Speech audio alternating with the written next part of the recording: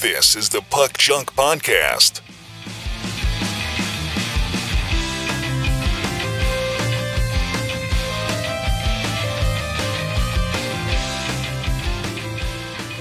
Hello and welcome to the Puck Junk Hockey Podcast. I'm Sal Berry, and with me today is Clemente Lisi, and we're going to talk about what's going to happen during the 23-24 season, particularly what we're looking forward to happening during the season, what questions we have about the upcoming season. I'll definitely throw in some hockey card-related stuff in there because there's a lot to look forward to with some of the new hockey sets that are coming out, but of course, we want to talk about the teams and the players, or at least the ones that we find interesting, and try to think about what might happen. So, Clemente, how are you? Good. Great to be here. Yeah, great to have you. Thanks for doing this. I always say I want to have you on the show more often, and I'm going to actually make good on this to have more people and more voices, on the show.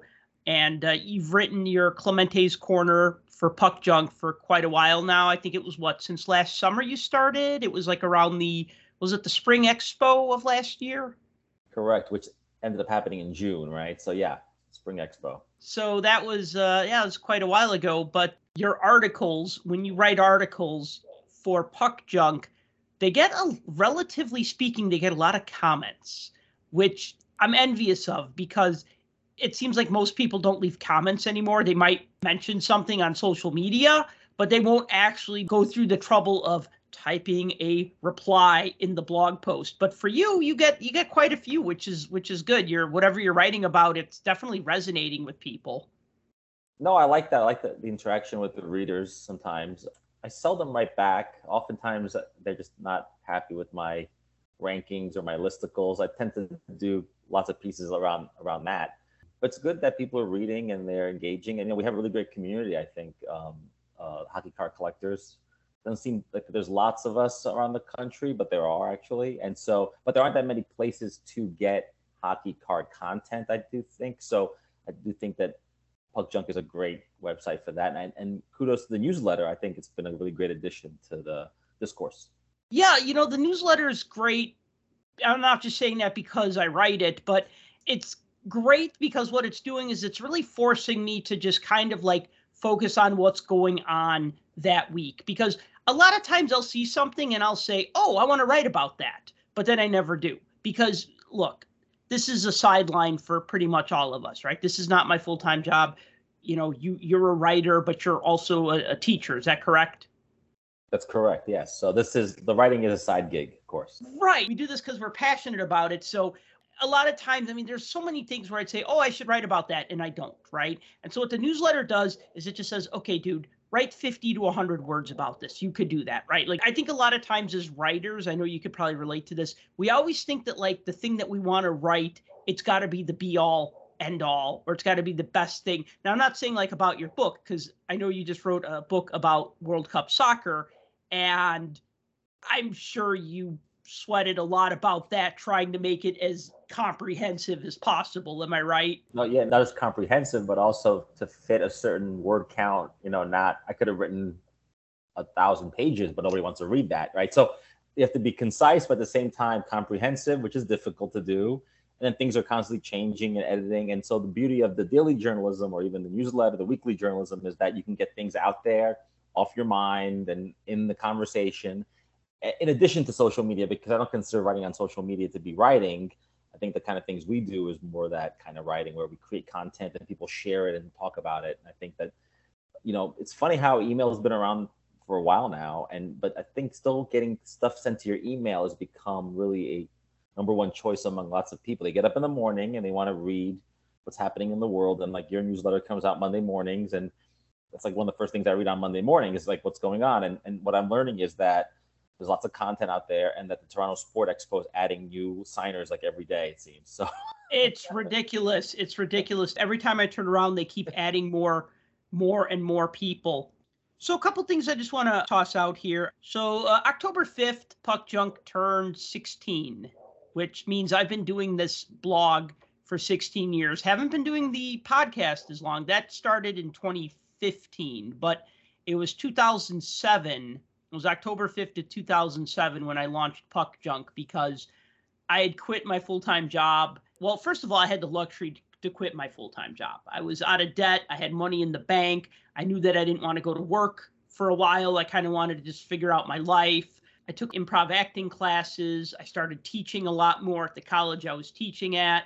I ended up going to grad school, but then I started Puck Junk because I'm like, I want to write about hockey. I want to write about hockey cards. I mean, this was kind of like really when blogging was starting to really start to hit that crescendo, right? Like the late 2000s, where all of a sudden you had all these blogs like Barstool and SB Nation and stuff like that come out. And while my blog isn't as popular as those blogs, and it's also very niche, you know, and not about college sports. I mean, write about college sports and you're going to get a following, even if it's a terrible blog. And a lot of terrible blogs have huge followings because of what they write about. So I'm actually a little happy that I actually stuck with something for 16 years because I can't think of any hobby that I've had for that long. But then again, I guess that's part of being an adult, right? Like when you're a kid, you change hobbies every 5 minutes or whatever. And well, you have kids, right?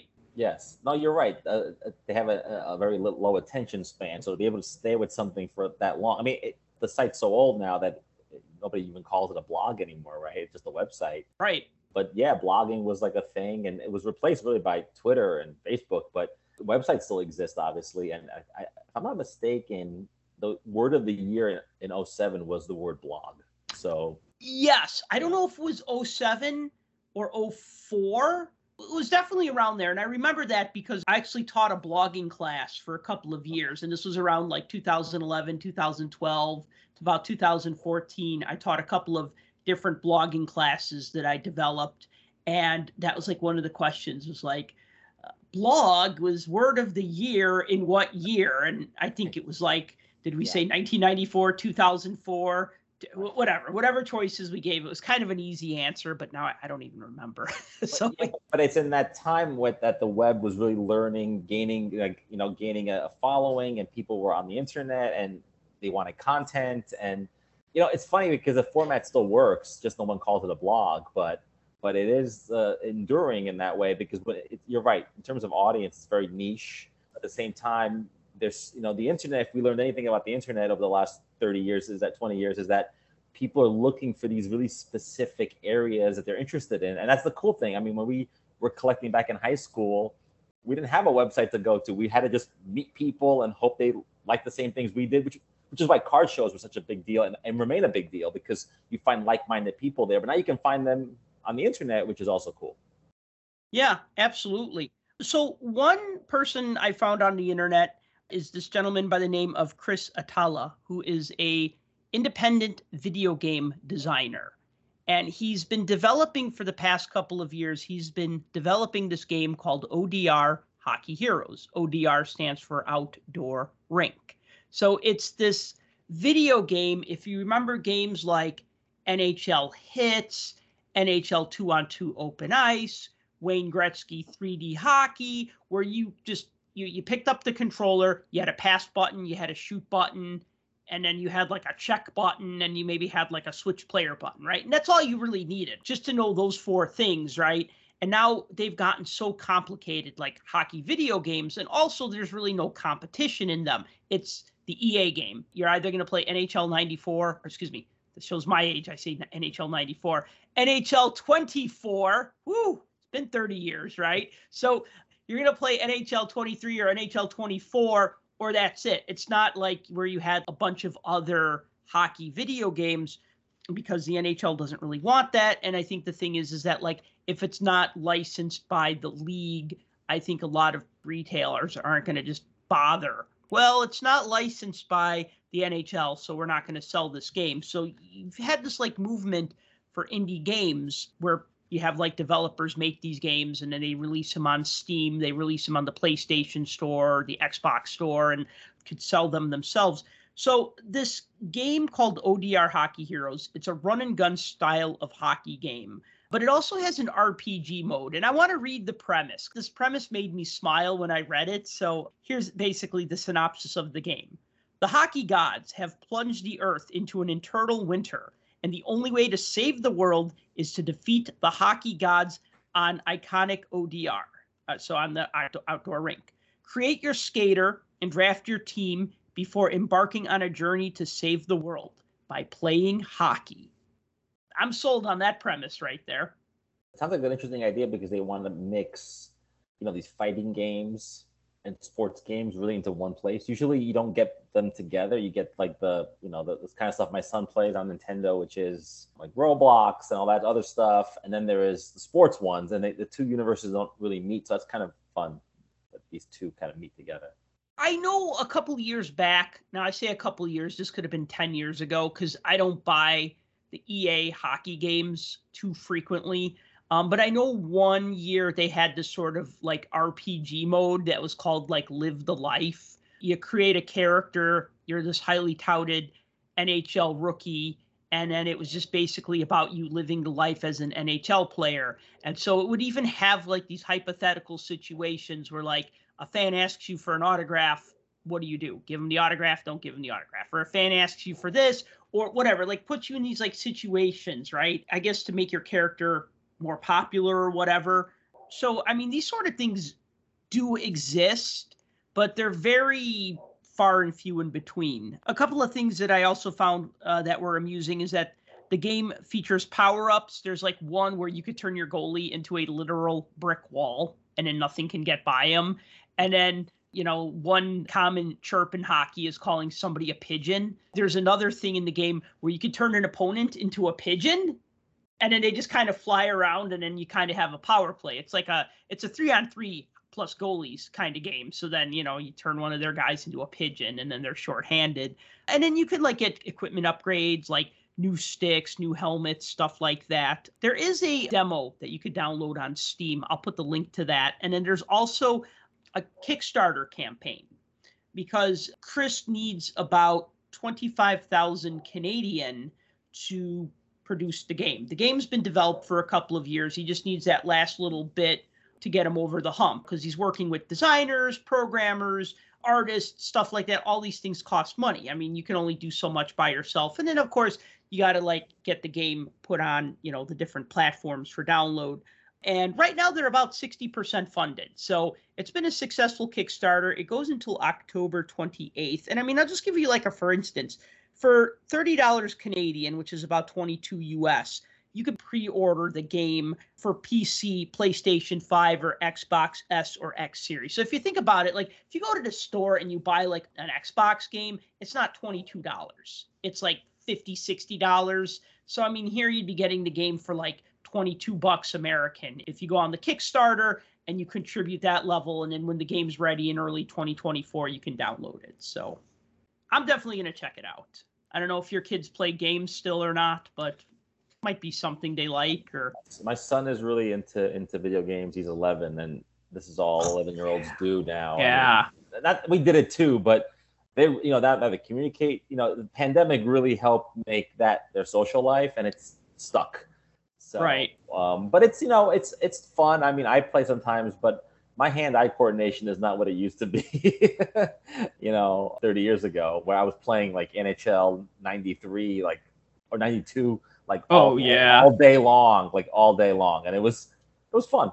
Yeah, absolutely. I mean, one of my friends, he's a little older than me. He talked about playing Blades of Steel for the old Nintendo, and he said that he actually used to keep a notebook, and he and his friends would actually write down their scores, who won and who lost, and by how many points and whatnot. And then I know that like when I used to play NHL 94 with my friend, we used to kind of keep like a running tally of like who won how many games. I think we would probably write them down. We weren't maybe that elaborate about it. But now, I mean, a lot of these games, they have leaderboards and you could play online and stuff like that. So it's definitely evolved where I could see how it would hold the kids' attention in other ways that maybe we didn't necessarily have. Correct. Yeah, the technology wasn't there. I remember like the biggest addition from 93 to 92 was if you shot the puck high and would break the glass. That was that was like amazing. Like, whoa, they added this part.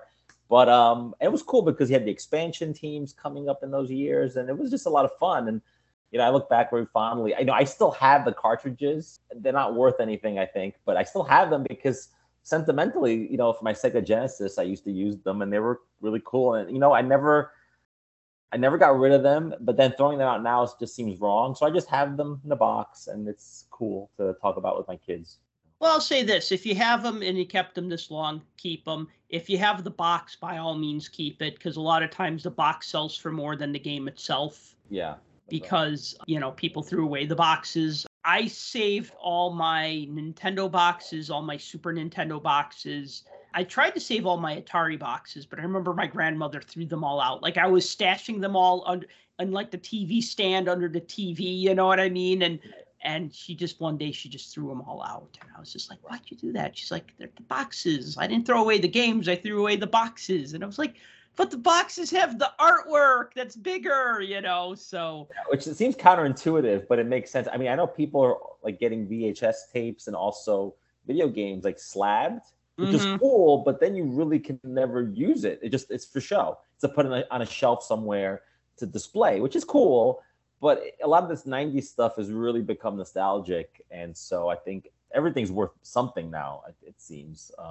But yeah, I have all this stuff saved up still. So, I mean, I think we're of the similar opinion on graded cards. But the one thing I will say is that I think graded cards is probably the only medium where it kind of makes sense, because you could still look at the front and you could look at the back. But like I see like graded comic books, and it's just like, well, you can never read it now. It's entombed, It's like a poster, just the cover. It's all. Right. Yeah.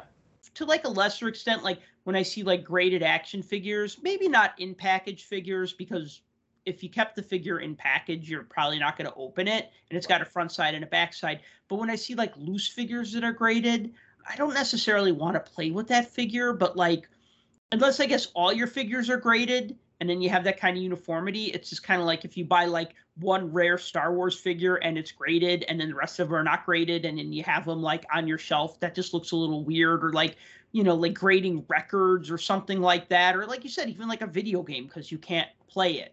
Does it even work? You don't know. It's graded. So I guess as long as the sticker on the box is good, that's all that matters, right? Yeah, and also the grading companies don't care. They want to grade everything because they want you to pay for grading. And so, so that's what they do. And people get stuff graded all the time now. And, I'm just getting around to the idea of cards getting graded. Like, I'm not against graded cards. And often I will buy cards online that are graded just to make sure they're legit. And now they go through the extra authentication on eBay, which is a pain because it takes a little longer. It reminds me of buying cards 20 years ago. But you know what? I appreciate that, because I don't want to buy a loose card that's, elusive, let's say like a Wayne Gretzky rookie. And then turns out, like, I know you have a story about that turns out it's not real. And then now you're just stuck with this card that you might have paid $1,000 for, or $500 or whatever. And it's not even the real deal. And what are you going to do? The person that sold it to you could have also said, I didn't know. And so it becomes this whole thing. So graded is good for this particular reason. And the fact that eBay will double authenticate it, because you can make fake slabs too, right? Right. So I kind of appreciate that process, even though I think the threshold is lower now at $300 or $500. So it gets lower and lower to the point where it's like, I just want that card. I just want it in my hands. I don't want to wait a month now. But these are all things, as the hobby gets more popular, especially since the pandemic, there's a lot more people out there who are unscrupulous, who want to take advantage of that. And I feel like at every major card show now we hear about somebody getting arrested at the card show for selling something fake, or people online doing really awful things, which, is horrible. So I want to talk about Connor Bedard, because I think that's like the biggest, or one of the biggest questions. I mean, if you're in Chicago, it's the only question we have is, how is Connor Bedard going to do? Is he going to win Rookie of the Year? Is he going to help the team? Is the team going to make the playoffs? Should they tank this year as well and try to get another high pick? You know what I mean? Like, let's not be a mediocre team. Let's be bad for a few seasons or whatever. I know that, like, he's got really high odds to win the Rookie of the Year award.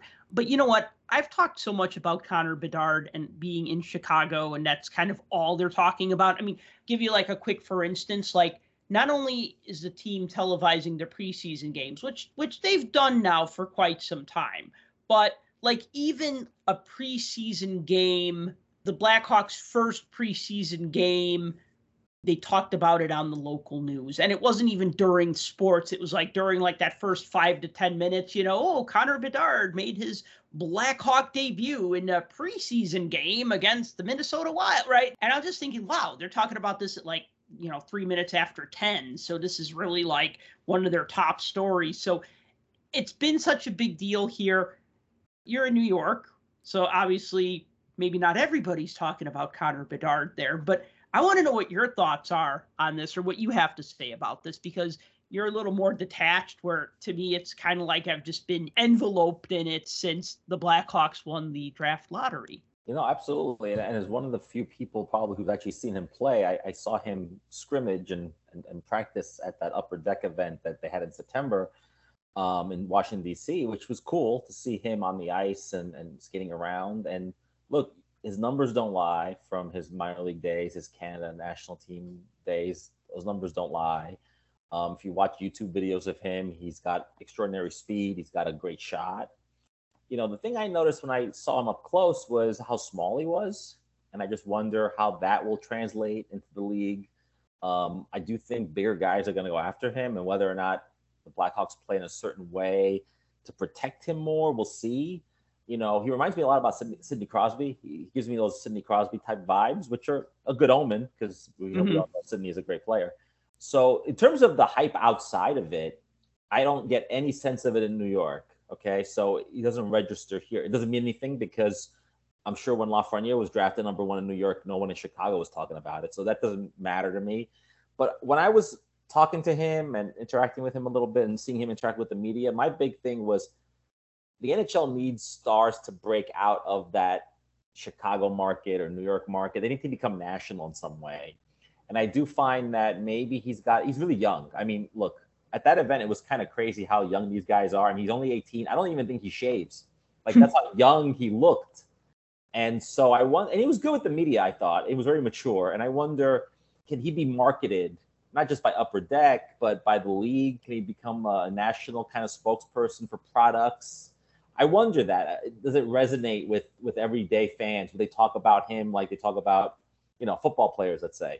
So I was looking at that to see could that translate for the league, because the league really needs, I think, superstars that transcend the sport. I mean, look at Major League Soccer. They got Messi, and everyone's talking about Messi for weeks. And you look at the NFL, they have all these superstars. They talk about them every Sunday, every week. Travis Kelce dates Taylor Swift, and that's what everyone's talking about. Now, does Connor Bedard need to date Taylor Swift? I don't know. To get attention? I don't know. But I do think if he has a really great October, November, the mania will become national. I think people are going to want to see him in different markets. When he comes to New York, people are going to want to see Bedard, just like they used to see Michael Jordan or Wayne Gretzky. When Gretzky came to your market, those games sold out because they want to see that player. Look, it's a lot of pressure on a young kid. I just hope he has a good season. He stays healthy. That's important. And I want to see him do well because I think it's good for the sport in general to have these emerging new stars. I do feel that the stars, quote unquote, the last few years haven't really panned out. Like Lafreniere, we can talk about him later. To the point where they're in the same category as Gretzky, Ovechkin, Crosby, this sort of pantheon type thing. And he's a young guy. We'll see what happens. But it's exciting to see a rookie with this much excitement in a major market. Think about this: if he had ended up in Columbus, we'd be talking about something totally different now. So we would be talking about what was on his cell phone that Mike Babcock found. Right, and I only shudder to imagine what's on his phone or any 18-year-old's phone. But yeah, so in that sense, I'm curious to see what happens. And look, being an original six market, I think is great, and I think that helps him and the league.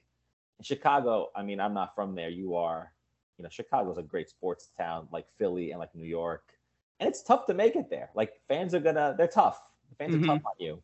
And so it's nice to see, we kind of, it's funny when the media was asking him questions, they were, at that point back in September, he had never been to Chicago, he said. And so somebody asked him, do you even know what to put in a hot dog or what kind of pizza you like? And he was like, no, I don't know any of that.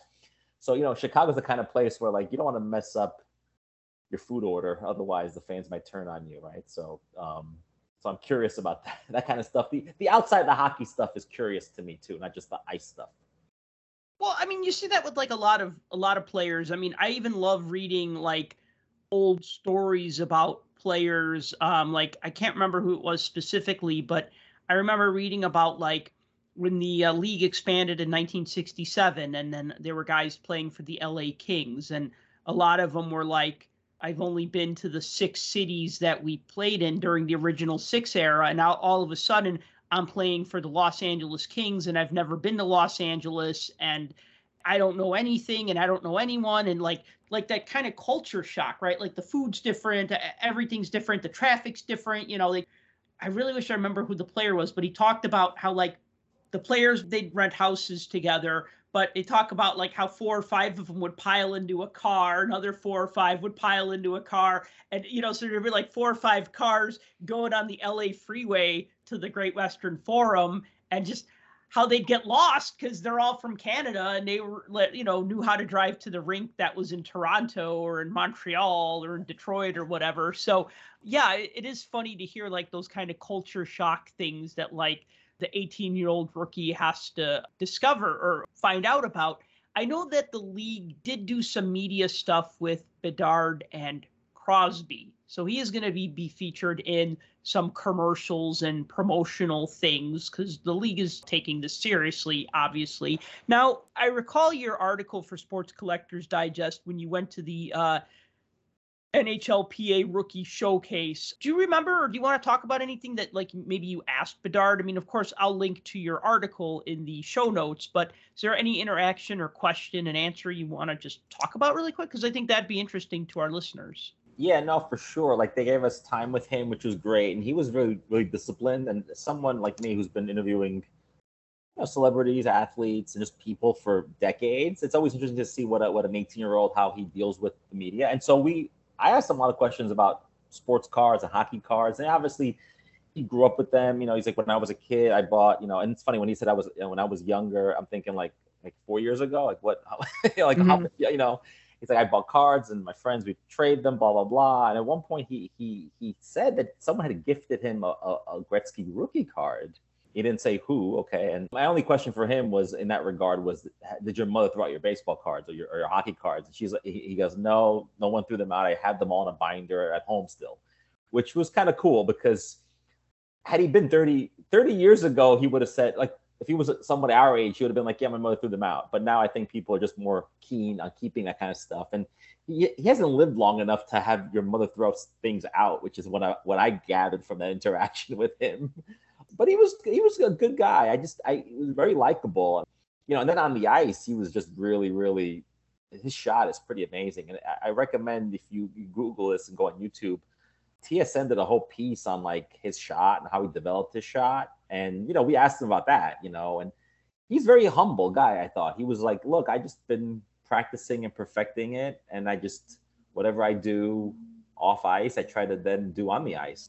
It was like talking to Mozart and saying like, how do you come up with this kind of music? And he's just like, I don't know. I just do it, and it was kind of interesting to have him just talk matter of factly about things that we like fawn over. And then the other thing I asked him was, there's people outside looking for your autograph. Like, this is getting old, people following you around. And he was kind of just like, he didn't get it. He was like, I don't know why people won't look for my autograph. Like, I don't know what the big deal is. Like, why they're looking for my autograph. And it was kind of funny. Like, I don't think he's too young, I guess, to get sick of this. He'll get sick of it at some point.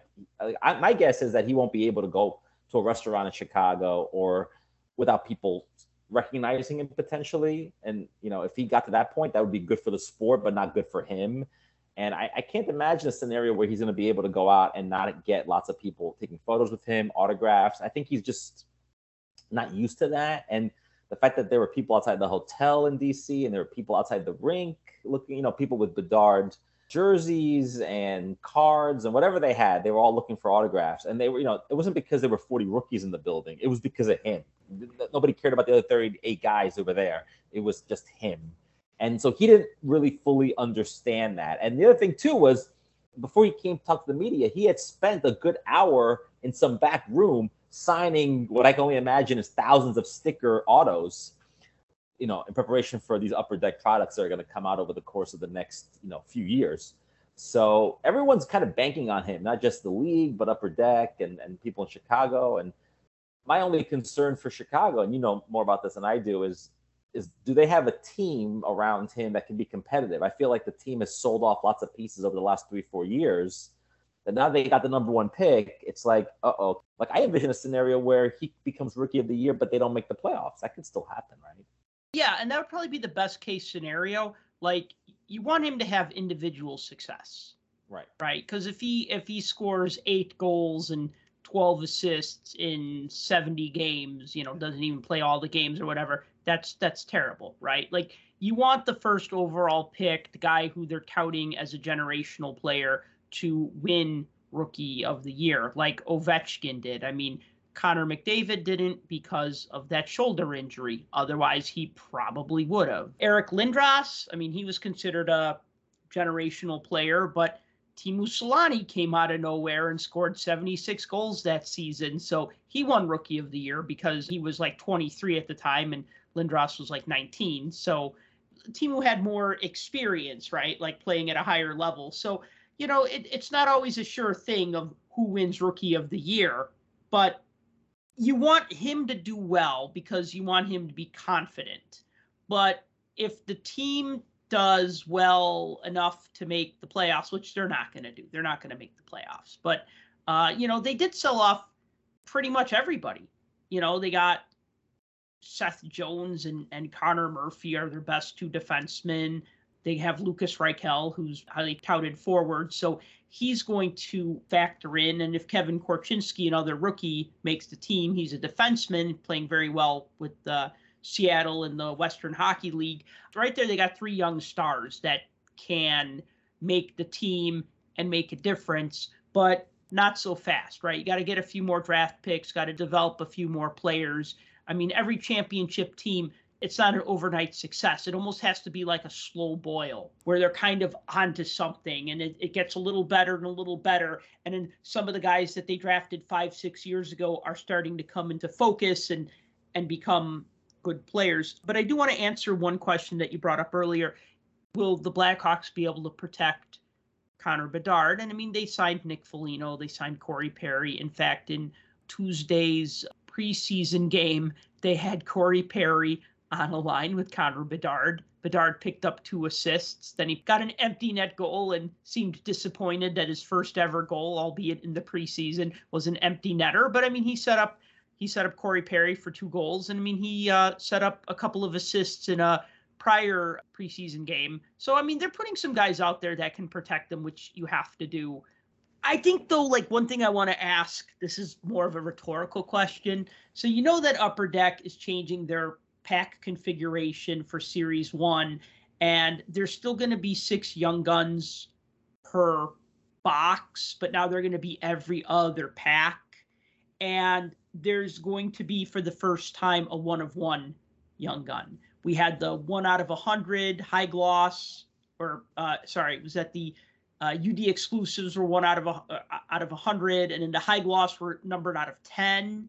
And those were kind of a big deal. I mean, I remember one year I hit the numbered out of 100 Taylor Hall, but that was a big deal at the time. You know what I mean? I've never hit it out of 10, but a 1 out of 1 gold version of Connor Bedard's Young Gun is going to be a thing once he gets that Young Gun. And we've seen how a lot of these cards are selling for crazy amounts just right out of the gate. I mean, you even have people putting bounties on these cards, like where you had like, this was in basketball, but I think Drake was offering like 20 grand or something for some cards. So now everybody wants the card because Drake wants to buy it for $20,000. Now, I don't know if there's a celebrity hockey fan who's also a card collector who's going to be saying, bring me the Connor Bedard 1-of-1 gold Upper Deck Young Gun. But can this be a rookie card that hits 6 figures? Maybe not. That's a lot. But, 5 figures? Probably. Yeah, no, for sure. And look, we'll know if that card is going to be out there early because people are going to rip this product like crazy early on. And so if no one pulls that card in the first week or 2, then I think you're right. Those boxes will keep going up in value. But if within 3 days, Backyard Breaks has it, let's say, then it's done. It's done, because what's going to happen is it reminds me a little bit of soccer cards where there's like a really hot rookie every couple of years, And so then people start ripping a product. They don't even know how to pronounce the names. They just So we're going to see a lot of people ripping hockey and basically throwing out 99% of the cards that don't care about them, just looking for him. The other thing too about Young Guns cards, yeah, the 1 of 1, the 1 out of 10, 1 out of 100. Okay, those are numbered, but regular Young Gun cards, as you know, are not that hard to come by. Right. Connor McDavid's, right? We talk about this all the time. There's many, many copies of that in the PSA registry. So those are, but that doesn't stop hockey fans from wanting. And you and I talked about this at the National. They'd rather get the Young Guns card of a player X, but not this Artifacts card out of 99. I'm like, right. Okay, I'm like, but that's a rookie out of 99. And this is a Young Guns. Like, I want both, don't get me wrong. But I'd rather get the 99 one because there's some rarity to that. But I think Young Guns brings everybody in. That's the thing. It brings everybody in. And so, look, I want more people to be in the hobby too. Don't get me wrong. I'm not one of these people who thinks it should be like a Dungeons and Dragons type nerd type of like exclusive club. But I don't want people driving up prices for no reason either. I hope I don't get FOMO. Like, I'm going to wait to pick up a Bedard card. Even if I have to wait a year, I'll wait. Now, of course, if he has a really great spring and has Rookie of the Year, that card might get so expensive out of the gate that it may never come down in price. Like, it may just be one of those things where kind of like Crosby and these guys, like once the cards started going up in value, they never plateaued because they had consistent careers. And so I that's the fear. Now, the chance of pulling it are probably not so high. I never pull high level or big name rookies from Young Guns. I always end up buying them as singles. I always pull the guys that played like one game during like the pandemic, and then whose cards are not worth anything. It's worth $3. So what's the biggest Young Gun you've pulled from a pack? Yeah, so I lied. I shouldn't say that. I did pull a Lafreniere. Okay. That's what got me in the Series 1 one. That's what got me into collecting him as a player. I collect Lafreniere because I was able to get his card. Now, of course, I should have just done what people do. I could have flipped it for $500 like that first month to it, and now it's worth what, $50? But I don't get those cards to flip them and to make money. I just collect. It's not an investment for me. It's fun. And the fact that I lost $400+ I don't look at it that way. I look at it as this card could be worth more in the future, or maybe it's not worth anything. Maybe it's like a stock. I should have sold high, I guess. But that's probably the best card I ever picked up because I bought a lot of Series 1 because I had a lot of money that I wasn't spending on other stuff in the middle of the pandemic, and I was bored, and I was like, I'm going to get a couple of boxes of Series 1. Often I go for the base set, which, as you know, usually takes about 2 boxes. But I thought, let me get a couple of boxes. Lafreniere's rookie is in there, and a special, it was like a special card because he hadn't played a minute yet. But I wouldn't have spent $500 on his card. I would have waited until I got his Series 2 card, for example, for like $38, I think, at a show in New York. In New York, of all places. I think it was $40. And the guy, I said 35. He's like, sure. And that was a Series 2 Young Gun. And that was last year, like last spring. So his value is just not there. The hype is gone. And so with Bedard, we'll see what happens. If he's not Rookie of the Year, the hype will come down big time. Right. Yeah. And I mean, I know that like in 07, 08, I was back into collecting hockey cards then for a couple of years by then. But I remember it was just hard to find stuff because you had Patrick Kane and Jonathan Toews. They had their rookie cards in those sets. So I probably wasn't as aggressive as I should have been. I mean, I did collect certain sets, and I did collect Upper Deck Series 1, Series 2, and I did track down their Young Guns, blah, blah, blah. But, like, I think that, like, those would have been good years to, like, maybe really double down. Like, 06, 07, I really doubled down on Upper Deck Series 1 and Series 2, and, I ended up pulling, like, 3 Evgeny Malkin Young Guns. But when you buy a case of Series 2, you're going to get the card. Then I think by 07, 08, I was so burnt out of like buying a lot that I think I kind of cut back a little bit. I picked a bad year to cut back because Patrick Kane and Jonathan Toews are, 2 Blackhawks legends. And I was just kind of like, I bought so much in 06, 07. I really kind of need to like catch my breath and take a step back. I do want to actually bring up Lafreniere because I know we were going to talk about him. But like, I just want to say, though, you brought up a really good point where you talked about how like people are only chasing one card and they kind of almost toss everything else to the side with soccer. And I just want to give like a parallel in hockey. 05, 06, you had Sidney Crosby, and you had Alex Ovechkin. And so much product was broken that year. But it was like, if it wasn't Crosby or Ovechkin, most of that stuff ended up in the dollar bin, the quarter bin, the 50-cent bin. And I mean, I'll tell you, like, now these aren't necessarily like autographed jersey cards that I was finding in quarter boxes or dollar boxes, but I would like regularly find and purchase rookie cards of Zach Parise and Corey Perry and Henrik Lundqvist and Corey Crawford and Duncan Keith. And like, there are a lot of good players that were in 05, 06 that just got overlooked because they weren't one of the big two. And I would look and I would just say, why is this Henrik Lundqvist MVP rookie card in a 50-cent box, right? And I'd buy it. And maybe it's like a $10 card now, which, okay, that it's an MVP rookie and not a, young gun. Young Guns, right. But I mean, even like the Young Guns, I remember being cheap for like, if it wasn't those two players, so like 2021, I bought a lot of Series 1. I'm like almost ashamed. Like 15, 16, I bought a ton of Series 1, did not get a Connor McDavid Young Gun. 2021, bought a ton of Series 1, did not get an Alexis Lafreniere Young Gun, ended up buying one off of somebody, I think for like $100. And then I think I bought like another one for like $80. I wasn't going to pay $600 for one. But it's funny how like when I tried really hard to get those cards, I didn't, I couldn't. It just didn't bounce my way. But now you look at like 2021, people are like, oh, Jason Robertson's in that set.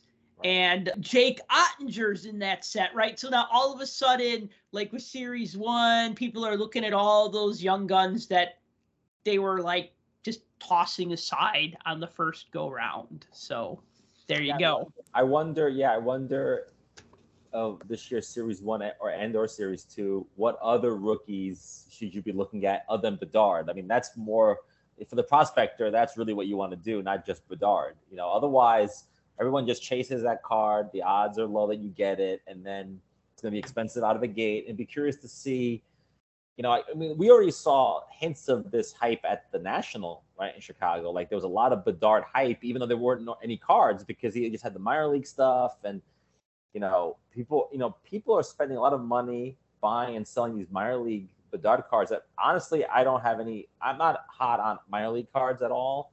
And so, the pre-rookie stuff, because it doesn't hold its value and it's not as exciting to me than his Young Guns or his other stuff that's going to come out still. But in the absence of those cards, people are filling that void or that FOMO with his Canada stuff, his CHL junior stuff, yeah, all that stuff.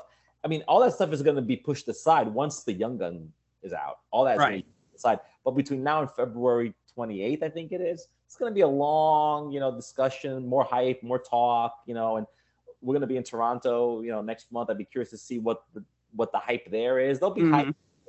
His face will be all over the upper deck booth because why not, right? They signed him and they had to promote him. And, he's Canadian, so there's the extra hype there. And people in Canada already love and appreciate him, I think, as a player. It's just the American audiences don't really know him. But, once he starts showing up at an arena near you, I do feel like people are going to be excited to see him. And he's a really, really fun player to watch. So he's in a good market. I just hope that he has a good year. Chicago has a bad year only because we need him to kind of get that confidence and grow as a player. If he ends up like Lafreniere with like 2 or 3 sort of mediocre years, people start to lose patience with him, and then we'll see what happens. Let's talk about Alexis Lafreniere. We've mentioned his name a lot in the last 5-10 minutes, and he's somebody that you wanted to talk about. So Lafreniere signed a 2-year deal with the Rangers. It's $2.35 million per year. This is his 4th season. Now, after his 4th and 5th season, he's still going to be a restricted free agent. So this is kind of like a make or break time for him. Either way, if he does good or bad, the Rangers still have his rights. He's still going to be an RFA. What are you projecting here? Because I know a little bit about Lafreniere besides, trying to get his Young Gun unsuccessfully until I just, knuckled up and bought a couple. And then I remember the National in 2021, the 2 players that everybody wanted to buy. And Connor McDavid, of course, but then Alexei Lafreniere, and Kirill Kaprizov. Those three players everyone was asking about, right? And it seemed like he couldn't do any wrong. And everybody's like, well, he only had a really short rookie season. It was only that like half season of however many games. But he seems to me that he's a guy who should be playing on the first line because he needs to get those first line minutes, but he's only getting third line minutes. So he's not developing as fast as he should be. Yeah, that's my biggest concern about him is that he's on this kid line, they call it, which was fine, I think, 2 years ago. Now he's still on the kid line, and the Rangers, people think the Rangers are a young team, but they're actually getting older. They're not getting any younger. Like Jacob Trouba and these guys are getting all older, and they relegated other young players to this one particular line where he doesn't get a lot of playing time. So in the end, he doesn't put up great numbers because he has very limited minutes. So when you see games, goals, assists, it doesn't look amazing, and that hurts his value among collectors. But I also think it hurts his value as a breakout star, and I don't think that he's a breakout star at all. Like I think people in New York, there was hype around him, like you saw with Bedard, or you see with Bedard in Chicago. But I think if you ask an average New Yorker, like a sports fan, Lafreniere, they might say, I don't know who that is. Is that the Canadian Prime Minister? They don't know who that is. So I do. My fear is that his fourth season, if he doesn't do anything that gets him more time, which nothing tells me he will, under a new coach maybe. But if he doesn't, I'm also wondering, does he need to change teams, go to a smaller market? I mean, he's only 22 years old, which is crazy how young he was when he came into the league. He's only 22. But as you know, rookies don't, after 4 or 5 years, if they're not going to pan out, they're not going to pan out. They're just going to become average players. And there's a lot of those guys in the league, obviously. But it doesn't match the hype that we saw 4 years ago coming in. And it's a shame because as a junior player, I think he was a real standout. And I just feel like he's been drowned in New York with the coaching changes, and with the Rangers are always chasing veterans, Patrick Kane. And it's happened in the 90s. They're always going after Mark Messier. They're going after these guys who are established somewhere else, have the playoff experience. And then the idea is we have the money. Let's plunk the money down. They want to come to New York as a big market. And can they translate that past success into a Stanley Cup for us? Now, okay, it worked with basically the Rangers rented the Oilers team and won the 94 Cup, fine. But that hasn't worked since, and they're not really developing any young players. They're not really on the market. They're not really, they're not going through a series of drafts where they're drafting players in a kind of a thoughtful way, I think. And so in the end of the day is they end up becoming this sort of mid standings team. They make the playoffs, they get knocked out, and it's like rinse and repeat. And I don't know that helps the Rangers win the cup. It doesn't help them go deep. It doesn't help Lafreniere's career at all. So I'd like to see him do another year in New York, maybe 2, and then I think he's got to go somewhere else to a middle market, a medium market, and maybe get first line, second line, and get more playing time. That's what I think.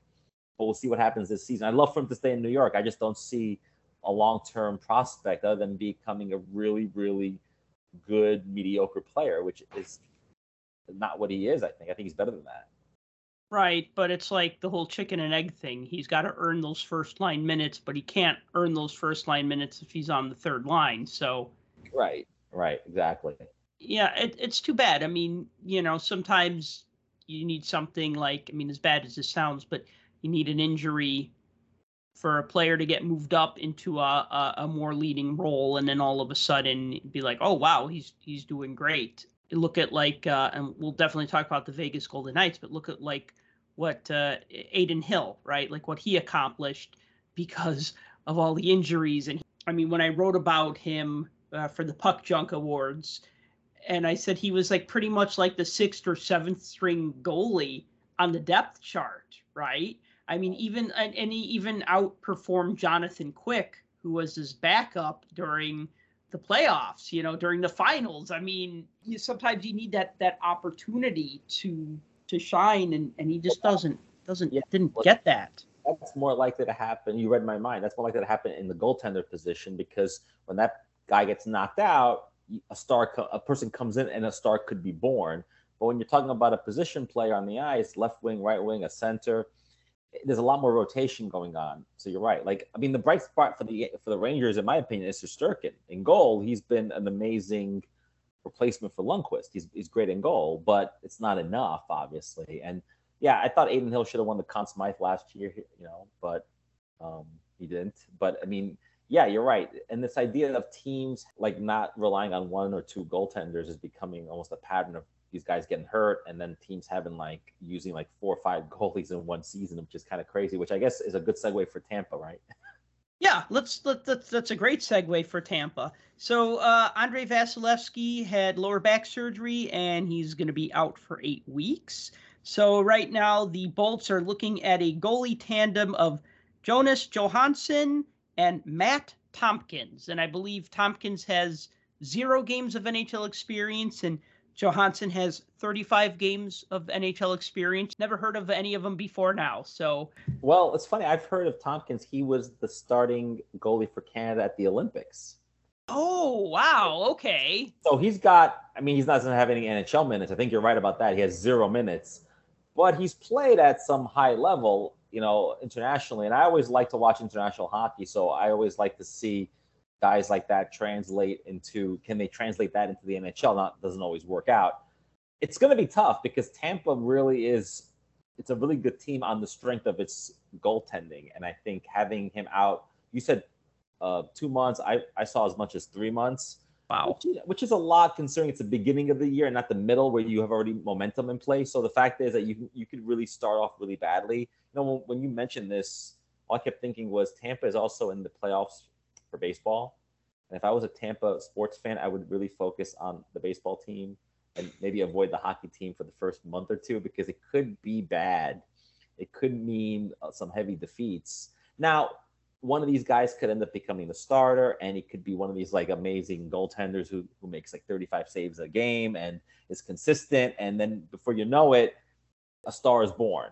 I'd love to see that too. I'm sure if you're one of these younger guys on the team, you probably were hoping to learn from Vasilevsky and kind of ease into it, maybe play every 10 or 15 games or something. And all of a sudden, no, you're going to be starter on day one. And so it's tough, but teams don't have a problem putting out young guys on the ice, at center or a defenseman. I mean, it's no different here. And yeah, they get all the shots. And in hockey, being the goaltender is a little bit like being the quarterback in football, where you're getting all the attentions on you because you give up goals. It's it's a bloodbath, right? Then they have to pull you. But I'd be curious to see what happens. Goalies don't get any respect in the hobby. They don't get any respect, I think, in general in the league. But the truth is, if your starting goaltender is hurt, that could be your season. And so we'll see what happens. But I think this bodes well for the teams in the Eastern Conference who were hoping for Tampa to be weakened. They're definitely going to be weaker.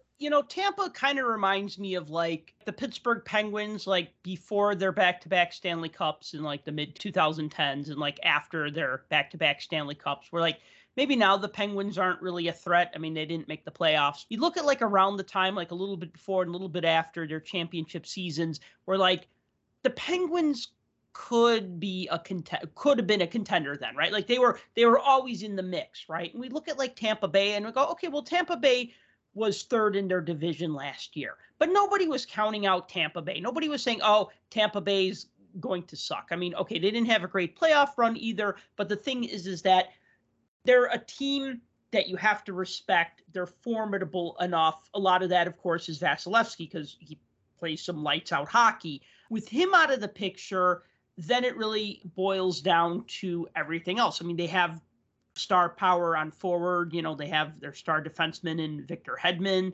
star forward like Steven Stamkos. And they are a threat that could challenge for the cup, but now not so much because arguably Vasilevsky's their best player. They always say your goalie has to be your best player, and you can look at a team like Tampa Bay and say yeah, he's their best player. There was no argument about that in the past a lot of times, especially when he won the Conn Smythe, Yeah, I mean, the truth is, look, Vegas won it last season. They used, I think, 5 goaltenders all year, which is unheard of. Crazy. So it's not to say that this doesn't happen this year where they test a few guys and they make a deep run anyway, and they end up with 5 goaltenders who got minutes. That's possible. Let's not forget Stamkos is also injury prone. I feel like he gets hurt all the time. They've got to be feeling not so great about their chances, but I guess they can take a page out of Vegas, right, who last year won the cup, which they did it within the 6 years of the ownership wanting to win a cup, which at the time sounded crazy, like we want to win a cup in 6 years. I watched a documentary recently on the Vegas Golden Knights and just the whole way the team came together. And it's one of those stories where you're like, this really happened. Like, it's really hard to believe that they were able to sort of emerge as one of the best teams. It's not surprising given the expansion draft and the way things are set up nowadays. I mean, it's not like the Sharks in the 90s where it took them like, I don't know, 15 years to get like good. Those first couple of years were rough, right? The teams don't do that. I mean, look at Seattle. Look at teams like that. They're not going to be terrible anymore. And yeah, Aiden Hill is, I mean, he's arguably, I guess, I don't even know if he's their starter now. He could be. He definitely earned it. He was 11-4, 11-5 in the playoffs. Could have won the Conn Smythe. He didn't. But Vegas is the type of team where, they got Mark Stone and they have Aiden Hill and, Jack Eichel. It's good to see him get out of a market where, he wasn't getting a lot of attention and into a bigger market where he got the attention he deserved, and the time he needed. So I guess the question is, will Vegas repeat? Will Tampa make the playoffs? I guess those are big question marks right there. A couple of names I heard kicked around, just going back to Tampa Bay for a minute, because they got to do something about their goaltending situation. There's a pair of UFAs right now that they could potentially sign. One is Brian Elliott, who played with them last year. He basically was the backup the last 2 seasons after Curtis McElhinney retired. McElhinney was a good backup goaltender. I mean, I like Curtis McElhinney because I remember like when he was like the de facto third string goalie, when like a team would call up Curtis McElhinney and be like, oh shit, everyone else is hurt because here's Curtis McElhinney's in the lineup tonight, right? You know what I mean? Like he was just always like that guy who was on the bubble, and then he like eventually became a backup, and then in Carolina he became like their starter. You know what I mean? So he just like evolved, but like was just like a really good backup goalie. You know what I mean? And he could step in for Vasilevsky and play respectably, but he retired. They brought in Brian Elliott. Elliott's a UFA. Of course, he's 38. Yaroslav Halak, another one, he's 38, also UFA. Elliott was with the Bolts last year, and Halak was with the Rangers last year, I believe. So, I mean, I don't know. Does he have a year left in the tank? I don't know, but these guys you're all naming are really old. And I mean, it's fine. The goaltender, you want some experience, but I think these guys are a little older than you'd like. I'd rather go younger and go with with somebody who's been at the Olympics or someone who's played maybe the backup last year, but younger, because you just don't know how many games you're going to need this person. And then you need a backup to the backup, right? You just can't go with one goalie. ESPN had a story just a couple of days ago saying, the headline was something like, Tampa looking forward to the challenge of replacing Vasilevsky. Now the way that headline was written, it was like as if like they're up for the challenge, because that is their biggest challenge now, will be who do we get to fill this position that is really vital. And they didn't expect this to happen now. And so, look, he could have been injured 10 games into the season. They would have been in the same hole. So it doesn't really, matter. But I think who they sign the next couple of days and weeks, I mean, there isn't a lot of time before now and the start of the season, really. They have to make some tough decisions, and we'll see what happens. But I do think it gives an opening now in the Eastern Conference for other teams to jockey for better positioning or President's Trophy. I do think that Tampa would have been a contender for that. One other name I want to throw out really quick is Alex Stalock. He played with the Blackhawks last year. He played amazing for the Blackhawks last year. I mean, this guy was coming back from an injury. Our tandem was Mrazek and Stalock, and I was just like, okay, the Blackhawks are totally trying to tank. Like, statistically, the worst goalie from the 21-22 season in Mrazek, and then Alex Stalock, who I think missed the season or whatever with an injury. Mrazek played mediocre, and Stalock played really well. And then I thought, okay, well, they're going to dump Stalock because, they want to tank the season. And, they ended up, having the bad season anyway. But Stalock is now with the Ducks. The Ducks have 3 goalies. They probably don't need 3 goalies. They got John Gibson. They got Lucas Dostal as their backup, right? He's a young up-and-coming goalie. And then they got Stalock, who's 36. He's only a cap hit of $800,000. He's on a 1-year contract. So that would fit under their cap. He could be a backup goalie once Vasilevsky comes back. He could play some, guy's got NHL experience. So anyways, I would just be happy for that because I was kind of hoping the Blackhawks would keep him because he did better than Mrazek, but looks like Mrazek's going to be the Blackhawks starter, and so that doesn't matter. But you're right, though, like teams could challenge in the East. You want to talk about some of those teams? Yeah, the ones that come to mind really quickly are the Boston Bruins because they had the best record in the league last year and broke records, and then only to flame out in the playoffs. Fine. Most of their guys are coming back, but, Bergeron is not there. And I think the strength of the Bruins last year was their defense, even though, guys that score goals get all the attention. But they had a really great defense. I think it was a plus 35 defensive rating. Which is pretty high. I think it was the best in the league or second in the league. Like, without Bergeron, though, how does the team play in their own zone? That'll be interesting to see. I mean, they also have a great goaltender, right?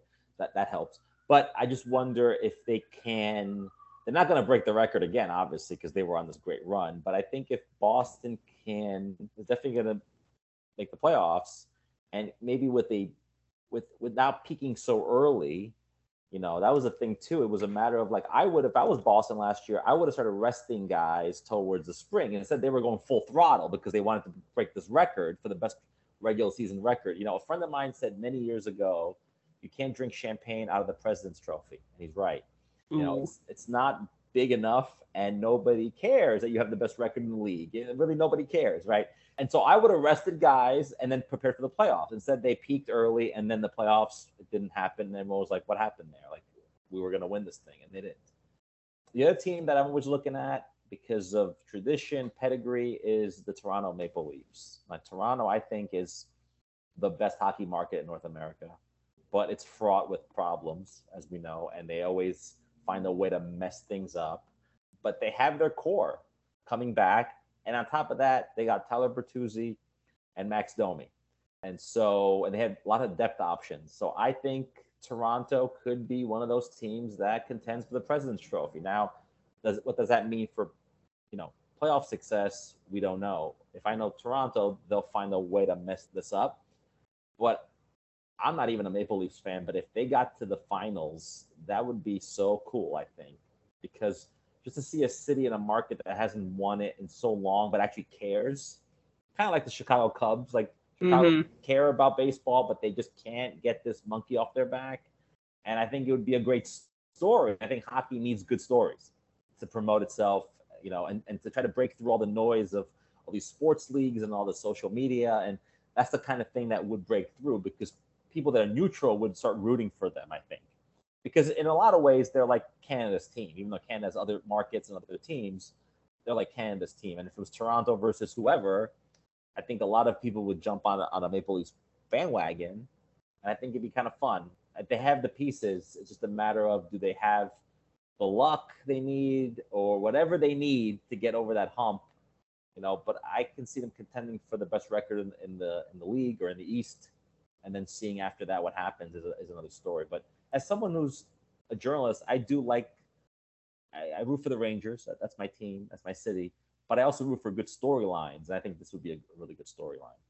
Toronto is one of those sports teams that's kind of, well, I don't say kind of, that is emblematic of the league. Like when you think of like the Yankees, you think of baseball. When you think of football, you think of like the Dallas Cowboys, right? Or maybe the Chicago Bears, although they're terrible. I always, for some reason, I always bring up the Bears because this is another year where I'm trying to watch football. And then I'm just like, why do I do this? But like there are like certain teams are like, you say, oh, yeah, like baseball, like the Yankees, or football, like the Cowboys, or hockey, like the Maple Leafs. I mean, I guess to like a casual fan that even knows what hockey is. Right. Maybe they would think of, the Rangers or the Leafs, or maybe the Canadiens. Maybe not the Canadiens, but if the Leafs won the cup, that would be good for hockey. I joke about this all the time, and I say, well, if a Canadian team wins the Stanley Cup, then everyone in America is just going to lose interest in hockey. So it's a conspiracy by the NHL because they don't want to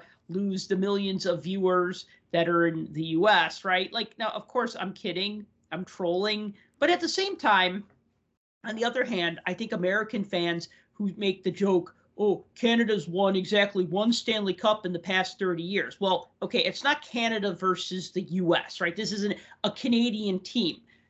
Only a third of the team, no, a fourth of the teams, 8 out of 32 are Canadian. I mean, it used to be 7 out of 21. Okay, so I'm dating myself.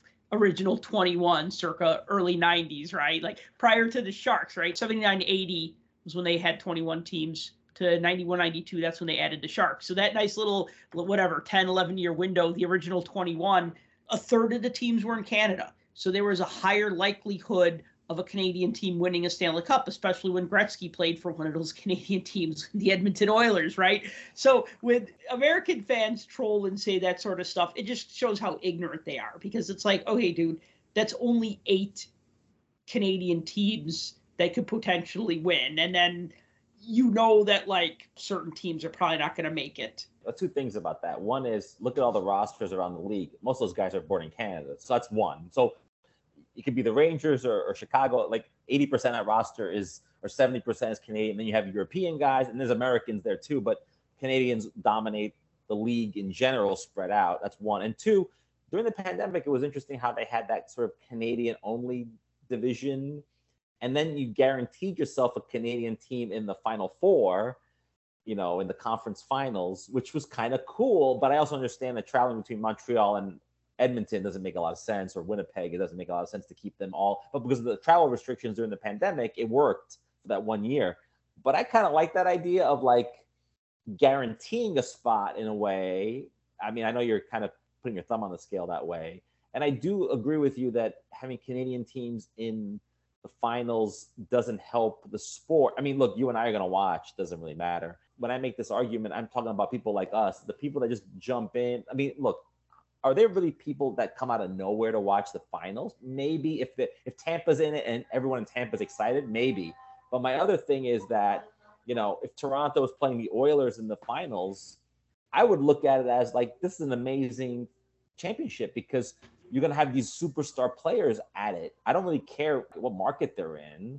And so I look at it that way more than, you know, the conspiracy is kind of funny because every time a warm climate team wins the cup, I guess Canadians get even angrier. It's like, oh, it's a conspiracy. It's not even like the cold teams like Chicago or New York. They let like Vegas and Tampa win this thing, you know? Which goes back to Gary Bettman in the 90s with the Sharks, getting Gretzky to LA. Like all that stuff seems like, you know, putting a team in Arizona, like forcing all this stuff that was smart for the sport. But I can see how Canadians get annoyed because when you go to Canada, they're really knowledgeable. And it's their sport, it's their culture, it's their identity. It's like going to Brazil and talking about soccer. It's not just a sport they play, it's who they are. And that's why I really admire the Maple Leafs because of what it means to them. And Montreal is the same thing for the French-speaking part of Canada. It's not just a team, it's a cultural identity thing. And I think we're lucky to support a sport that has a league that has teams like this. But I think the longer they go without winning, the more irrelevant they become. And that hurts the sport, I think. That doesn't help the sport. Yeah, you're right. If there was a Toronto-Edmonton finals, I'd be glued to the TV. I mean, I'd be like, yes, this is McDavid versus Matthews. We've wanted this. We've wanted to see this. But at the same time, now I don't know what ratings have been like over the past 10 years, but I do remember 10 years ago when the Bruins and the Blackhawks were in the finals, and the ratings were huge in the United States. Like, comparatively speaking, like it was like one of the most televised, most watched, highest rated hockey finals in the US because you had these two big market teams, right? Like people are going to watch, look, it's going to sound rude, but I'll just say it. They're more likely to watch if it's Boston versus Chicago or Chicago versus New York than if it was Columbus versus Carolina. I know they're both in the East, so that doesn't necessarily work. But you know what I mean, right? Like Winnipeg versus Columbus. I mean, that would be every marketer's nightmare unless you're in Columbus or Winnipeg, right? Like, what are the 3 million people in Chicago going to be watching? Probably not Columbus versus Winnipeg. Watching Modern Family reruns or something. Yeah. They're not going to be watching this thing. I mean, that's true. They're not going to be watching it. And as a fan, like you said, Matthews versus McDavid, like I'm up for that. I don't really care that it scored a 0.5 in this market because whatever. I mean, so the league needs to move away from the markets and more towards the superstars. And like, Edmonton's a good example. McDavid's a great example. McDavid is an amazing player. You go to the Toronto Sport Expo, and like it's 90% hockey, and out of that hockey, 50% of it is McDavid and Gretzky. So he's in that pantheon already, but he hasn't won a cup. The Oilers are a market that a lot of people don't get to see, even when the games are on national TV. They're on in New York. They're on at 10:30 p.m. or whatever it is. So people are not staying up at night to watch Kings Oilers, which I love, but I can't make it to the third period. I'm falling asleep in front of the TV. It's like past midnight, and so that doesn't help market players like McDavid. McDavid, is and him and Draisaitl are probably the best combo in the league, and they're fun to watch, and they're fast, and they're amazing. And it's unfortunate because they don't get a lot of love. And if they were to get to the finals, I think a lot of people would be like, "Where is Edmonton? I don't even know where that is. All I know is that it's on late. I have no desire to watch this." And if they were in the finals, you couldn't even have it in primetime. You'd have to have the game in primetime East Coast and have that play in the middle of the day, because you wouldn't get any viewers on the East Coast of the United States. And so it's tough. It's look, the league has been trying to figure this out for decades, and they never really will, because it's not an easy solution. And in a world where everything is fragmented on social media and young people watching sports less, I don't even know how you capture that anymore. I was going to ask you that question, and actually I would like you to answer just for the listeners, because this is something I always wanted to know. Like, and it is about coping with those late games. And I just want to throw this out really quick. Being in Chicago, I'm spoiled, because when I got into hockey is the first sport I really actively sought out to watch as a teenager, right? When I got into hockey around age 13. And so I actually made it a point to watch as many games as I could. And I used to love it when there was like a 6:30 game and a 9:30 game, not 6:30 my time. So 7:30, I mean, back in the old Sports Channel days, catch an Islanders game, because they used to show a lot of Islanders game from Sports Channel New York. And then at 9:30, they would show from Sports Channel Los Angeles, they'd show a Kings game, and Gretzky was on the Kings, right? So, or sometimes they would just show like, maybe not those two teams, but I could usually count on like a 6:30 Bruins Whalers. So I'd have an East Coast game and a West Coast game, and if I could make it till 12:30 my time, I would be able to watch 6 hours of hockey on a weeknight. How do you do that in New York? You can't. What do you do when the Rangers play the Kings? What's your strategy? And it's starting 7:35 Los Angeles time. What do you do? Yeah, so it's not easy. So when the Rangers are like on a West Coast swing and those games are on, like, it's not the weekend, so it's like a weekday, and they're on like at 10:30 p.m. Eastern, a lot of times I don't watch those because they're on super late. It's not going to happen. Or you get like the paper the next day, in the pre-internet days. It wouldn't even be the final sports final. It wouldn't even have the score. The game ended so late. So I often, if it's like a work night, I won't watch those games. Now, I love the 3 p.m. Saturday game or the 1:30 p.m. Saturday game, which are fewer of those, unfortunately. There used to be a lot of those on the weekends, and they tend to do those towards the end of the season because they want to have people watching during the playoffs and whatever. But yeah, I'm not watching those games, which is a shame. I'm not watching all those Ranger West Coast or West Coast Canada, West Coast US games like I should. But when they're playing in Chicago, or they're playing Central or Eastern, it's a lot easier. So yeah, I do think that when it comes to the Oilers, for example, there's an entire half of the United States and part of Canada that isn't watching that team. And so it's an enigma to people. Like, who are the Oilers? What do they do? I mean, the truth is, when you have players like McDavid and Draisaitl on your team, and they're putting up like 150 points a season, 100 points a season, they're 1-2 in scoring in the league for years, you would think these guys would be the biggest superstars on the planet. They'd be on every commercial, on every billboard around the country, and they're not. There's no one knows who they are. Again, does McDavid need to date Taylor Swift to get any attention? I don't know. But he's not going to be a breakout star. Even sports fans I know are like, I've never seen McDavid play. I'm like, what do you mean? He's like, I don't watch hockey games at 11 o'clock at night. I'm like, yeah, I don't blame you. Yeah. So that's not easy. And the league will never look. When we talk about Bedard, he's in Chicago, so I guess that helps. But, I guess if McDavid could have gone to any other market, it would not have been the Edmonton Oilers. But I'm up for an Oilers Maple Leafs Stanley Cup Finals, because that would be, for me, like the Clash of Titans, best teams ever. And it's a shame that I was too young to watch Gretzky play for the Oilers. And back then you couldn't get these national games anyways on national TV. But just to be able to watch someone like McDavid, who to me is like a Gretzky, it's kind of a shame that a big part of the country doesn't know who he is. And I don't know how you market that without forcing it in some way. A fun fact I'll just throw out, we're talking about West Coast, and I brought up earlier about the Kings when they came to the league in 67, and you talked about like the difficulty of like watching West Coast games. So the NHL expanded to the West in 67 for two reasons.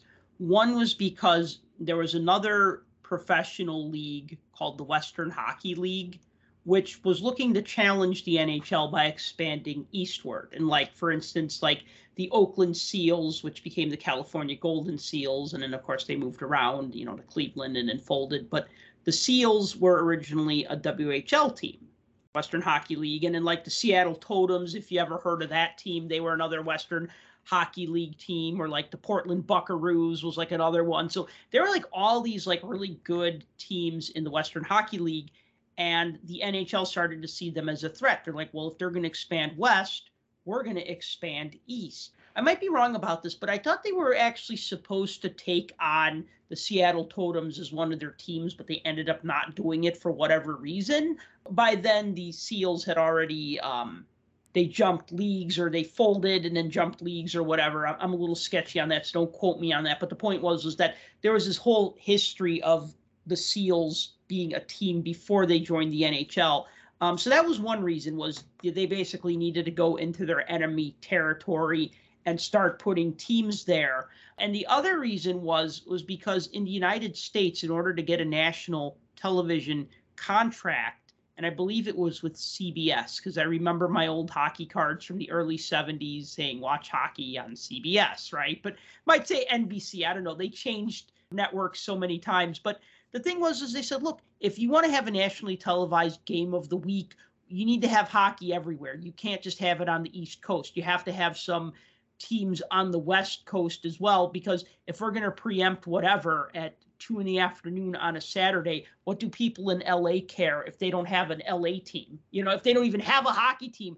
I think that's what it's like when I catch a sport on TV that isn't in Chicago, like lacrosse. Like, we used to have a lacrosse team, the Chicago Machine. I don't know if they're still around because I don't follow Major League Lacrosse. But it's like when you see a sport and you're like, oh, that's a sport that's in all the other cities, but not my city for whatever reason, right? How excited can you get about that if you don't even have a team that you can kind of like say, oh, like my Blackhawks, this is hockey or whatever. So that's why the NHL went westward, was for that reason. And they weren't really thinking about your bedtime, unfortunately. It also makes sense they went west because baseball had done that already with the Dodgers and the Giants moving to California. I mean, look, you can't call yourself the National Hockey League if you're only in Canada and on the East Coast. I mean, it becomes a regional league.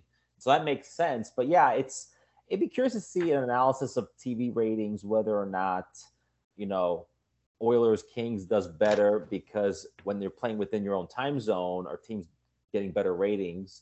I also think a lot of people are not watching games. They're just on their phones watching highlights or whatever they can. And the NBA was really smart in the 90s. They created all this programming around these teams because they realized the NBA became global. And look, the NHL could be global too. You have guys from Europe and all over the world playing. They were playing in Australia now. Like, the NHL wants to be global, right? They were in China, so the NHL can be global. There's no reason why people, it's interesting. I was watching an interview with Jaromir Jagr, and they asked him about, it was during the National, I think, they're interviewing him, and they were talking about, did you watch any hockey this year?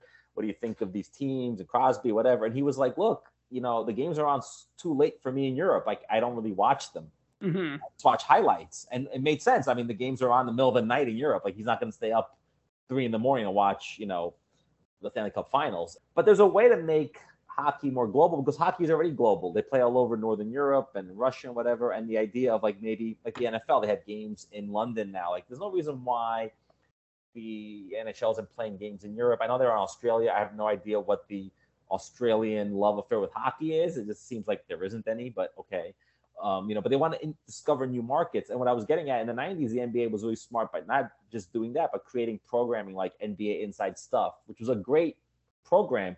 The NFL does something similar on Nickelodeon where they have all that green slime, and the NHL doesn't do any of that. And so they need to do more of that, because you need that younger people to come into the sport. Otherwise, what ends up happening is the sport just gets grayer, like baseball. And if the youngest people watching hockey are like our age, that's not good, because we're not going to be here forever. And then, unless I take my own kids to a game, they may not really care. They go to they go to the circus. Like, oh yeah, it's a one-time thing. I went to a game once, but there's no staying power. The NHL has to figure out, how do we create programming around our stars? Maybe there's a documentary they can do. I mean, think about reality TV. There is no hockey really in that, in that realm, like following players around. Like I'd be into watching stuff like that. Like All or Nothing was a great series. They do other sports. They do soccer and other sports. I think they did Toronto.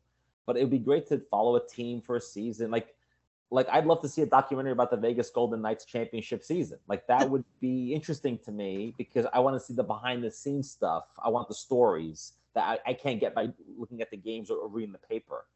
And I feel like the NHL needs to create more original programming, and they're not really doing any of that, or very little of it if they're doing it. And if they're doing it, I'm not seeing it, and I'm a fan, which is weird.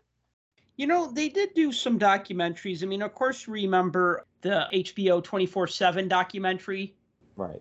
And the thing is, though, that was on HBO, right? So if you didn't have HBO, it's like, all right, great. So it's on HBO. You can hear Bruce Boudreau curse. Great. But you talk about awkward, awkward stuff you watch with your parents, like when you were a kid. Like I remember, when I'd visit my grandmother when she was still alive, and she had HBO, and my sister would set the DVR to record the 24/7 when it was on. And then when I would visit my grandmother, because I'd see her once, twice a week, to visit, because I was a good grandson. And I'd be like, oh, Grandma, would it be okay if we watched this hockey documentary? She's like, oh yeah, whatever, put whatever you want on, right? And so we're watching, and there's Bruce Boudreau standing in the middle of the locker room cursing. And I'm getting embarrassed, and I'm just like, oh God, I hope he doesn't say anything really embarrassing, and my grandmother was just like, oh, he uses very colorful language, right? She was kind of chuckling about that, because, Boudreau's like, F this, F that, and F this, and F that, and shit this. And yeah, it just brought me back to a time when I was a little kid. We didn't have cable TV, and so my parents would always drag me to someone's house on the weekend, and my first question always was, do they have cable? Right. If they do, I bring a TV guide with me. I'm like, is there any hockey on or any basketball? And they'd always have a TV in a separate study room, and I'd come in. I was 11. They'd be like, oh yeah, you can go watch TV, and I'd channel surf 50 channels. I couldn't believe they had all these channels. And this story about your grandmother reminded me of hey, if I'm going to your house, can I watch channels I don't get? Right. Yeah. That's what it was with this HBO thing. But the NHL has done a few documentaries. The problem is that they're always on the NHL network. So they're only being shown to the people who are going to watch them anyways, right? And it's just well, look at the Philadelphia Flyers 22-23 season. And it's just well, that's great. I would watch this, but one, it's almost on the NHL network as filler. You know what I mean? It's not that 7 p.m. time slot. Of course, you'd be watching a game then. So maybe a 5 to 6 time slot, before a game. I'm using Chicago time here. But, before a game, if they showed this hour-long documentary, I might watch it. Of course, they want to do their pregame preview before then.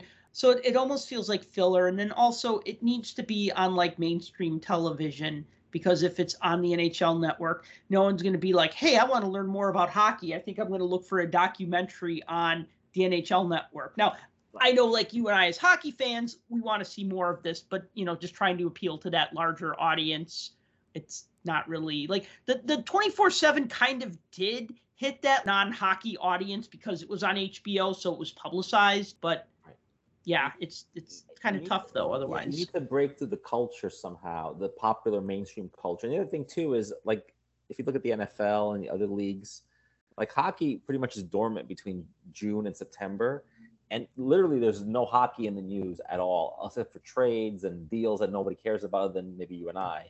And so hockey disappears. The NFL, for some reason, is around 12 months a year. There's talk about the NFL. There's the draft, and then the draft goes on for weeks to talk about the draft. The NHL draft came and went. Like if you blinked, you missed it. It was one day, one night, and it was over. So it doesn't resonate. And so in Canada, it does. Like in Canada, on trade deadline day, if you put on TSN, it's like on all day. Like that's all they talk about. I love it. It's great. But Americans aren't watching it. Maybe you and I in the more northern markets care, but otherwise it's not part of the culture. And look, I'm not saying it's going to happen overnight.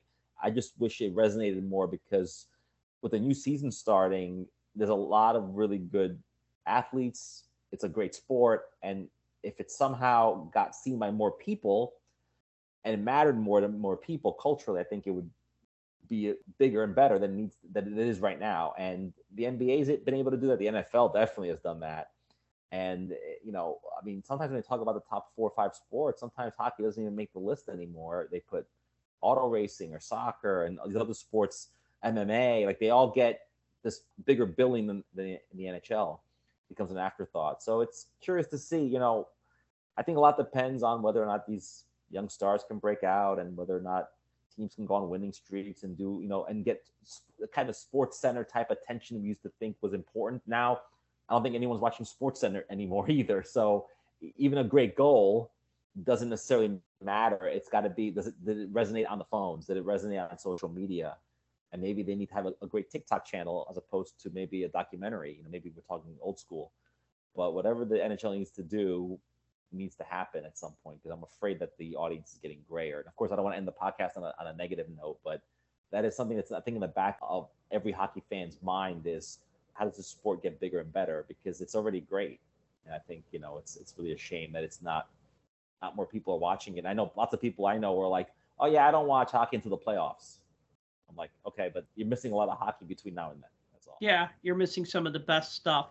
So I will end it on a positive note then. So as we mentioned in the past, we got the Sport Card Expo coming up in November. We'll definitely talk about that a lot more. I'll be there. Clemente will be there. So you'll definitely see us there. We're not like setting up a booth or anything. We're just going to be walking around harassing people. No, I'm just kidding. We're going to be walking around interacting with people. Last year when I went, it was great because people run up to me like, hey, you're Sal. And I'm like, yeah, I'm Sal. Of course, I'm wearing a Puck Junk shirt. But like it was just nice to have those interactions. So, we'll talk more about that as we get closer to that, but that's a positive thing. We'll be there. We'll be able to talk to our fellow hockey fans and hockey collectors and just love hearing from you guys. Not only that, it's also a Hall of Fame week. So there's a lot going on with the Hall of Fame and a lot of those same people that are being enshrined that weekend are going to be signers at the National. So like Mike Vernon and a bunch of other guys. I would recommend going. I've been to one of them already, and for a hockey fan, I think it's better than the National. I know it's blasphemy, but I'll say it. No, it's okay. Better than the National because it's 90% hockey. It's in Toronto or right outside Toronto. Like Chicago, like Rosemont, it's like near the airport. Everything you need is right there. Not the best restaurants. There aren't that much food options. But other than that, Chicago's a better eating town for sure. But if you want to be adventurous and get into an Uber and go to like Little Italy in Toronto or Little Portugal, you get good food there. So if you've been dying to go to Toronto or go to Canada, I think it's totally worth it. Do you agree, Sal? I think the show is extraordinary. Absolutely. I mean, I would have gone in April. I went last November. I would have went in April, but I already had plans that particular weekend, so I couldn't be in both places at once. But otherwise, I would have definitely been back in April. So I'm going this fall. In fact, I'm going to come a day earlier so I could check out the Hockey Hall of Fame on Wednesday, and then be at the show Thursday, Friday, Saturday, and Sunday. Actually going to extend my stay to Sunday. Last time I had to cut out early Sunday morning. So I'm looking forward to it. Yeah, it's absolutely worth it. And, like the difference between like the National, well, there's a lot of differences, but like the example I'll use is that the National, it's like you have to look for hockey. So you might spend a long time looking for hockey. And at the Expo, there's so much hockey. it's like you're spending time just going through it. Like I would spend 40 minutes at a table and then 40 minutes at another table. And I mean, that starts to add up really quickly, right? Like there were tables I didn't even look at that I just couldn't get to in those 3 days. Of course, my time management maybe wasn't the best because I probably went to too many raffles. Then you're waiting around to hear your number drawn and it's like, okay, this is time I could be buying stuff, right? Or looking for stuff. But yeah, I would agree with you there. So any last thoughts? Because we should wrap this one up and call it a podcast. No, other than I think the season's going to be really a lot of fun. It's going to be great. It starts very soon. So, a lot of late nights for us watching some West Coast hockey teams maybe. But no, it's going to be a great season. And I'm really excited about all the stuff we talked about. But above all, I'm excited about Bedard. I want to see what he can do in the league and whether or not all that stuff from his youth hockey days and his minor league hockey and Team Canada stuff translates to the NHL, and we'll see what happens. But I think it's going to be a really good season. All right, then. Well, thank you for listening to the Puck Junk Hockey Podcast. As always, if you've enjoyed the show, please be sure to like and subscribe. Also, subscribe to the Puck Junk newsletter at puckjunk.com/newsletter for a once-a-week email about what's going on in hockey collectibles and hockey cards. And until next time, collect what you like. For more hockey goodness, follow us on Twitter at PuckJunk.